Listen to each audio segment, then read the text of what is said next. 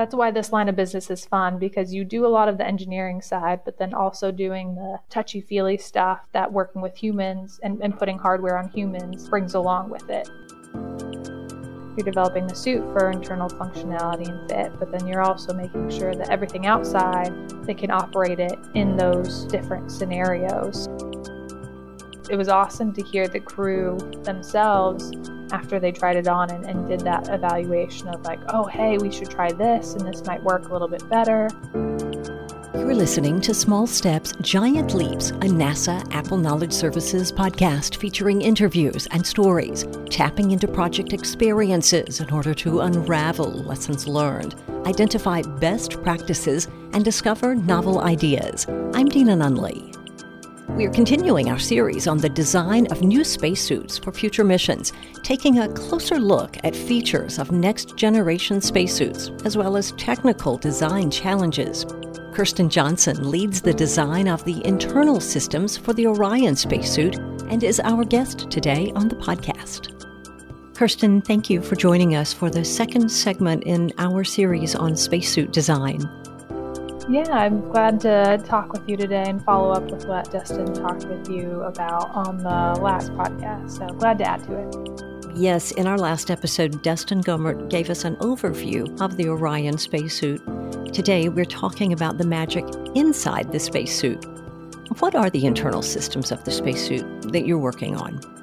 Yeah, so for any space buff out there, there's some of these systems that are commonplace and used in different spacesuits historically. So I kind of work and develop all of those what we call internal suit systems. So the most common ones are a liquid cooling garment that the crew wears to keep themselves cool whenever they have the suit on. There's an orthostatic intolerance garment that helps with changes in the body physiologically after being in a microgravity environment for so many days. Those are ones that we've had since shuttle and reuse. We also have a thermal control valve that goes along with the liquid cooling garment, and then a communication cap assembly or comm cap that the crew wears. Now there's one more system that is new to our launch and entry suit, the OX suit, that we are calling off-nominal waste management system. And that one's more of a special one that's new based on Orion's concept of operations in this 6-day cabin depress scenario. So that's one of the items that I'm spending a lot of my time developing to be part of our suit hardware repertoire going forward. What are some of the biggest challenges with the waste management system that have required you to work your magic? Yeah, so I think Dustin talked about this a little bit in the last podcast, but like I was kind of saying, this is the first time we've really had a waste management system for any recent launch and entry suit. So the set of us engineers that are working on it now don't have that experience to build off, I guess. We can look back historically and see that back in the Apollo and Gemini days, they had a similar requirement for, hey, if our vehicle, when we're far away from Earth, if we experience a cabin depress event, so we basically lose all the atmosphere inside the vehicle, how do we keep the crew safe? That means climbing into your launch and entry suit, which is another pressurizable environment that can contain the crew until they get back to Earth. Well, part of containing the crew inside there for up to 6 days or 144 hours is our, I guess, design requirement. Part of that is you have to obviously feed them, and then of course with feeding someone comes the other end of it, whatever waste that they expel from the nutrition that they consume. So some of the challenges are just figuring out how you do that right in such a confined environment. Dustin might have alluded to these suits that we're using for Orion are going to be custom sized. So how do we also kind of custom fit a waste management system for each of these crew to wear up to 6 days that is comfortable against their body and I guess that's both a physiological comfort and a psychological comfort, something that minimizes damage to the skin and also gives them confidence that they can use it over that 6-day duration without any loss of functionality.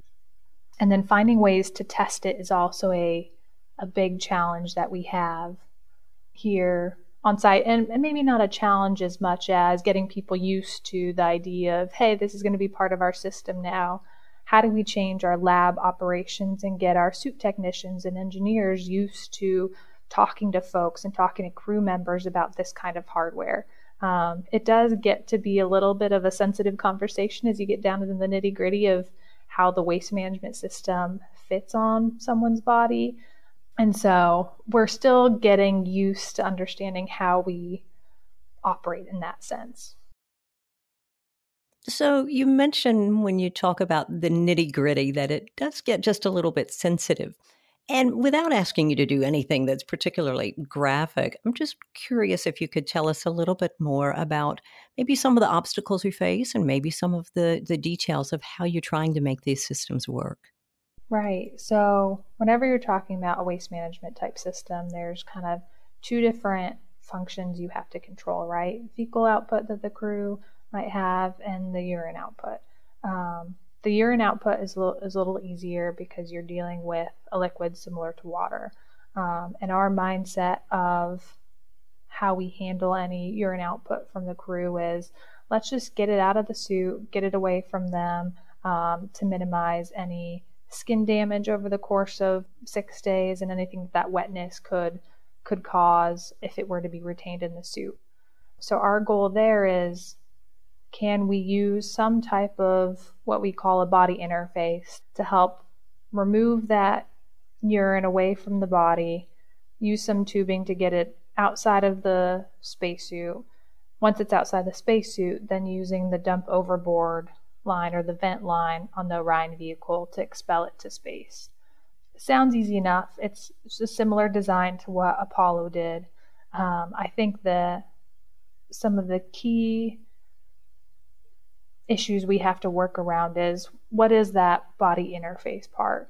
Over the course of 6 days, like I mentioned earlier, you have to worry about skin wetness and some of these other medical issues that can pop up with having an area that's constantly exposed to moisture for that long of a time. So we're working a lot with medical folks out here to try to deduce what's the best way to keep the crew healthy in this situation as we try to remove urine from the suit. We're also dealing with different types of crew, right? Not only different genders, but different body sizes. So understanding how all of that hardware fits as perfectly to them as possible and to help remove as much liquid out of the suit as possible to keep them healthy and safe. Then on the fecal side, this one is more complex in terms of how we try to keep them healthy, but then the design is much more simple. We're kind of limited to keeping any fecal matter that's expelled inside the suit, because you could have to put it nicely, a range of viscosities that you're having to deal with. And developing a system to that without putting too much perturbation on what the suit design is, it's one of those balances that we have to play with. So our goal is really just to keep it inside the suit, not impinge on the suit design for this off-nominal situation that we're hoping will never happen in the first place. And then trying our best to protect their skin and other areas from getting infected over the course of 6 days. And of course, part of it is making sure that whatever they put into their bodies, can we try to minimize the output that would be accumulated and come out as fecal matter. So that's not necessarily our hardware, but it plays into what we have to deal with on our end. And so as part of this too, we did do a space poop challenge. That's what it was called. It was a crowdsourcing challenge that we did back in 2016 to try to generate ideas of what exactly this hardware would look like. We had some notional ideas of what we wanted to do, but because it's been a while since anyone here at NASA has really looked into how do you design hardware to go inside a spacesuit, we wanted to make sure we weren't missing anything from another industry, whether commercial or military or the medical industry. Was there something else out there that already existed that we could take and adapt slightly for our use? So we did that to try to understand if we were missing anything. And we got a lot of interesting replies back from folks and a lot of people that were engaged. I think we ended up getting over 5,000 responses of ideas coming from folks. And it was great to see how everyone was trying to innovate to help us in this particular type of hardware development. And you received those responses from people who participated in that challenge. And I know that you've been working now for several years on this. How would you say that the development of the waste management system is coming along at this point? It's coming along very well.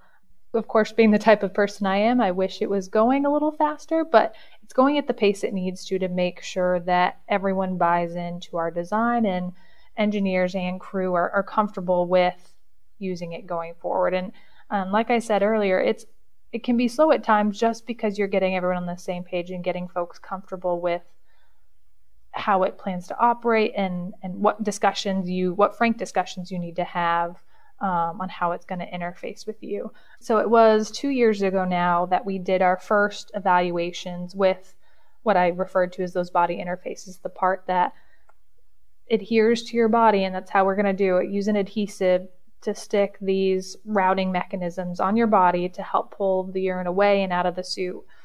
We did an initial evaluation with engineers and subjects to say, hey, here are some of the components that we're thinking about adding to our system. Do you have problems with using this? Do you think you'll have any functionality concerns? Do you think you'll have any really psychological concerns with using this in this type of scenario? And so that was our first test to say, okay, we have a path that we can go down to use this hardware as part of the system and slowly developing it and incorporating it into our system. So last fall was the first time that we did a urine functionality evaluation in one of our Orion launch and entry suits. So what that name basically is saying, we had a test subject climb into one of our suits, pressurize it up to 4.3 with all of this waste management equipment on, and said, hey, pee into it, see what happens. Which is always an interesting test when you have suit technicians standing around and engineers standing around. We let the test subject put their sunshade down so you can't see anyone else and they can't see your expression, because going to the bathroom is something that you don't typically do with people watching you. But it's kind of the one inherent way to really test this and make sure from a human factors perspective there's no concerns with how it feels on your body, that there is no urine going to back up and cause any pressure issues internal to your body. And so we're slowly getting more folks in to do those tests and getting more folks comfortable, and hopefully we'll get crew in here soon to also do that test as the end users of this product. Let's talk about other internal systems of the Orion Spacesuit. What are some of the interesting developments that have captured your attention in designing the spacesuit? With some of the other items like the liquid cooling garment and the orthostatic intolerance garment, similar to what we're doing with the suit, we're making a very concerted effort from the onset to make products that are good for the range of crew that we could have. One of the main drivers in the Orion program is making sure that the hardware can meet the 1st to 99th percentile of body sizes. And it gets a little confusing if you break down what that 1st to 99th means exactly, but we're basically making a statement, right? We want to be able to accept a diverse set of crew and have them be able to fly, as opposed to some past vehicles, whether US or Russian, that have restricted size or height because of the size of vehicles that we developed. So we're being all encompassing with Orion, and part of that is the 1st to 99th, but also both genders, female and male, and making sure we incorporate that from the get-go. It is interesting to see how different females and males end up getting, I guess, how you build hardware for each gender, and neither one's bad, right? You're built differently for different functions, and it's cool to see what certain things you have to pay attention to based on what person you're dealing with. And so making that concerted effort from the onset is very cool. So like one of our hardware items, the orthostatic intolerance garment, imagine a really tight pair of pantyhose or compression stockings that you wear. The idea is that that garment helps with what's referred to in the medical world as orthostatic intolerance, or an inability, I guess, when you stand up to maintain your posture without fainting or having a sudden drop in blood pressure. And some of our crew experiences that after they get back from a microgravity mission due to a fluid shift that occurs. So once you lose that 1G environment, once you get to space, your body suddenly realizes, hey, I don't need this excess fluid that's in my bloodstream to maintain my blood pressure. So you start to get rid of it. You start to pee it out, essentially. But when you return to Earth after your 2 or 3 or 4 week mission, you need that fluid back. So sometimes the crew does fluid loading to try to retain it, but it doesn't get you back up to your nominal state. So your orthostatic intolerance garment helps squeeze your limbs to minimize the volume that you need in your blood vessels to help maintain blood pressure at a more normal level and help maintain your heart rate to prevent this orthostatic intolerance. So if you stand up and have to move around, you're not fainting or having issues and doing whatever you need to do. And so part of developing this garment that has to remain tight on your body is, well, given a crew of different body sizes, no matter what gender you are, how do I get something that's supposed to be tight fitting on when you have hips, when depending on the size of your stomach, depending on the size of your legs. So trying to accommodate that range of sizes is always a challenge for that type of garment. And that goes right back to the suit too. So that's why this line of business is fun, because you do a lot of the engineering side, but then also doing the touchy-feely stuff that working with humans and putting hardware on humans brings along with it. And then the liquid cooling garment, we have more heritage in this, but to provide the best function, the liquid cooling garment functions by using a set of tubes that route inside of a garment, and we run cool water through those tubes. And those tubes sit on top of your skin. Now, to get the best bang for your buck in terms of cooling your skin and cooling your core, that garment needs to be as tight to your body as possible. And of course, as we know, torso shapes and sizes are different across genders and just across people in general. So how do we work to make sure that garment's going to fit everyone as best as possible and provide the best outcome in terms of cooling during a mission? So working through all of those details is a challenge, but a fun one, and getting comments back from crew and trying to work through how we solve it to meet everyone's needs is what keeps us busy day to day. When you're up against these spacesuit design obstacles, some that haven't been faced before, what's your thought process or your workflow for digging in until you find a solution? Yeah, that's a great question, and one that I probably will continue to figure out through the rest of my engineering career. I found, at least with this waste management system, the best way that we kind of come up with solutions is honestly to test an idea and see what we come up with. And because our testing uses engineering or crew test subjects, we frequently get input from them. And it's kind of a group approach at that point of, hey, we've both used this. Can we collaborate to see how we would change the design to get a better function out of it to meet comfort and functionality that we need to. And so testing always comes up with the best solutions. I remember when we would do the crew evaluations for these body interfaces back a few years ago. It was awesome to hear the crew themselves after they tried it on and did that evaluation of like, oh, hey, we should try this and this might work a little bit better. Prevent leakage maybe in this one area. And so it would be wrong for me to say I do it alone, because there's a ton of folks that help me with this, whether they're test subjects or other folks on my team that have different viewpoints, right, just based on gender and your own life experiences. So a lot of that's just talking to folks and working through via tests. You mentioned several aspects of the internal suit design where gender diversity has presented challenges. What other fascinating observations could you share about designing spacesuits for women?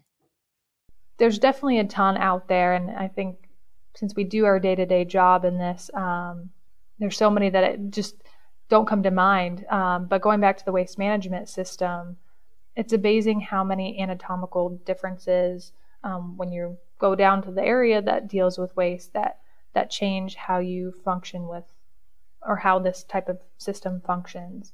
So for the body interfaces, you obviously have two different anatomies you're dealing with.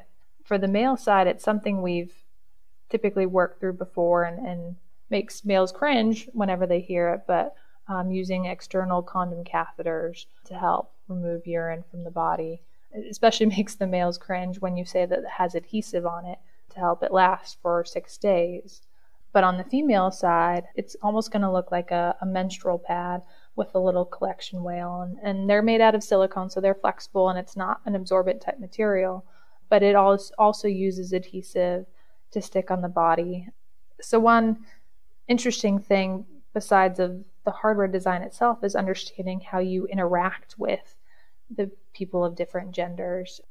I got this kind of warning ahead of time before doing our crew evaluations that males are typically much more cautious about speaking on this type of subject for whatever the societal norms are that tell them they don't want to typically talk about this type of thing.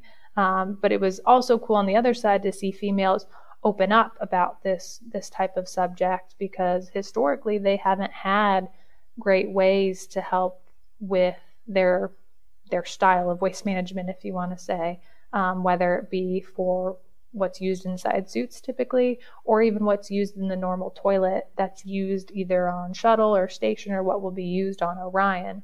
So understanding how you portray the hardware as a message to the crew has been one interesting thing. And one thing that commonly comes up to both sides is, how do you deal with menses on the female side in terms of this waste management system? It's an area that we've had to broach and talk with our medical folks out here, because a lot of this detailed medical stuff doesn't get talked about in the general public, and sometimes it's a taboo subject that people don't like bringing up. But it's a great question of, how do we protect female and the range of bodily functions that are normal to them? And so we've designed our system to help accommodate that specifically, not knowing what age our crew will be, and if other medications are being taken to help prohibit or stop the menses flow that females could experience. So accommodating for that range in bodily functions is something that we don't talk about, but is definitely a part of our hardware design. And I suppose that makes everything just a little bit more complicated when you're having to think through all of these various functions, and you're also trying to get a spacesuit that actually fits the body in the proper manner so that there is this comfort/tolerability that the astronaut can experience. It does, 100%. And kind of as third to those two items you just brought up, it's also the human factors. How well can they use the devices outside the suit, valves and other items that go along with this system? How well can they actually operate it when they're in a pressurized suit? So you're working on developing the internal suit system for functionality, but also fit. You're developing the suit for internal functionality and fit, but then you're also making sure that everything outside, they can operate it in those different scenarios. So it's going to be fun. We're actually coming up on our critical design review for our suit system, where we essentially take it to our stakeholders and say, hey, here is the design we've gotten, and here's our plan for certifying the design to make sure the range of scenarios we could see during a mission, this hardware is going to be able to meet that. And so us planning out what that certification test series will look like is kind of fun, because this is your, hey, final, yes, this is the design we plan to fly. Is it going to work?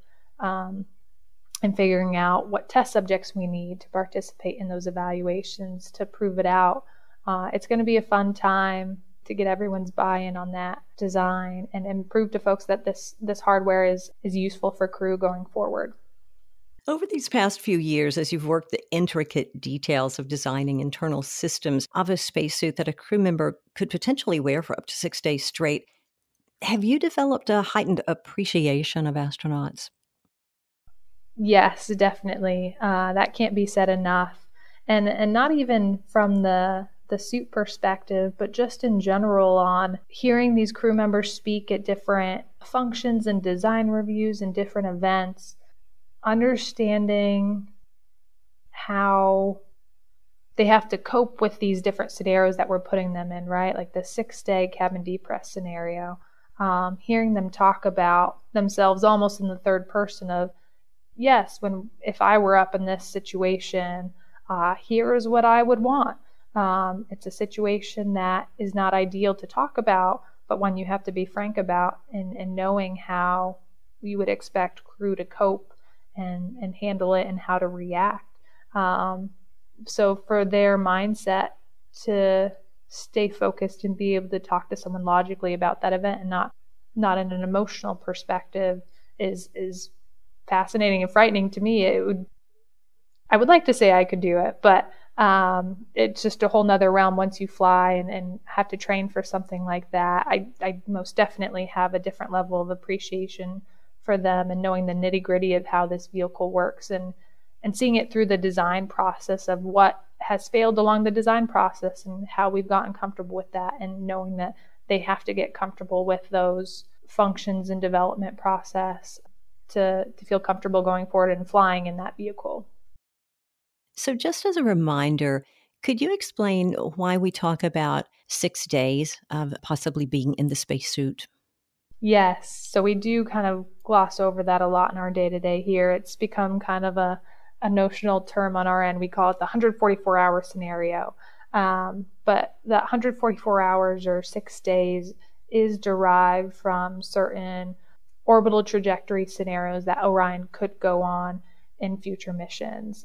So the idea is if Orion is going to launch from Earth, do a trip around the moon or do multiple trips, what is the quickest, or I guess what is the longest duration that it would take for that vehicle to return if something were to go wrong mid-mission? So we look at when is the last trajectory burn that they do, and when that's complete, if something were to go wrong at that instance, it could take up to 6 days for that crew to be able to return back to Earth, just based on the orbital trajectory they're on. So it could be, if this event were to ever happen, it could be 1 day, it could be 46 hours, or it could be up to 144. So as engineers, we really like design requirements. So that 144 hours gives us a stopping point saying our hardware needs to be designed to last up to this long, no more nor less. So if we can design it to that, then we can design hardware to meet that specific function. This has been really fascinating. Kirstyn, thank you so much for being our guest on the podcast. Of course. More than happy to talk with you today. It's always fun talking about suits and some of this waste management hardware. Links to topics discussed during our conversation are available at apple.nasa.gov/podcast, along with Kirstyn's bio and a show transcript. On the next episode, we'll conclude our series on spacesuit design with a discussion of advanced spacesuits for extravehicular activity. We invite you to take a moment and subscribe to the podcast and tell your friends and colleagues about it. If you have suggestions for interview topics, please let us know on Twitter at NASAApple and use the hashtag #SmallStepsGiantLeaps. Thanks for listening.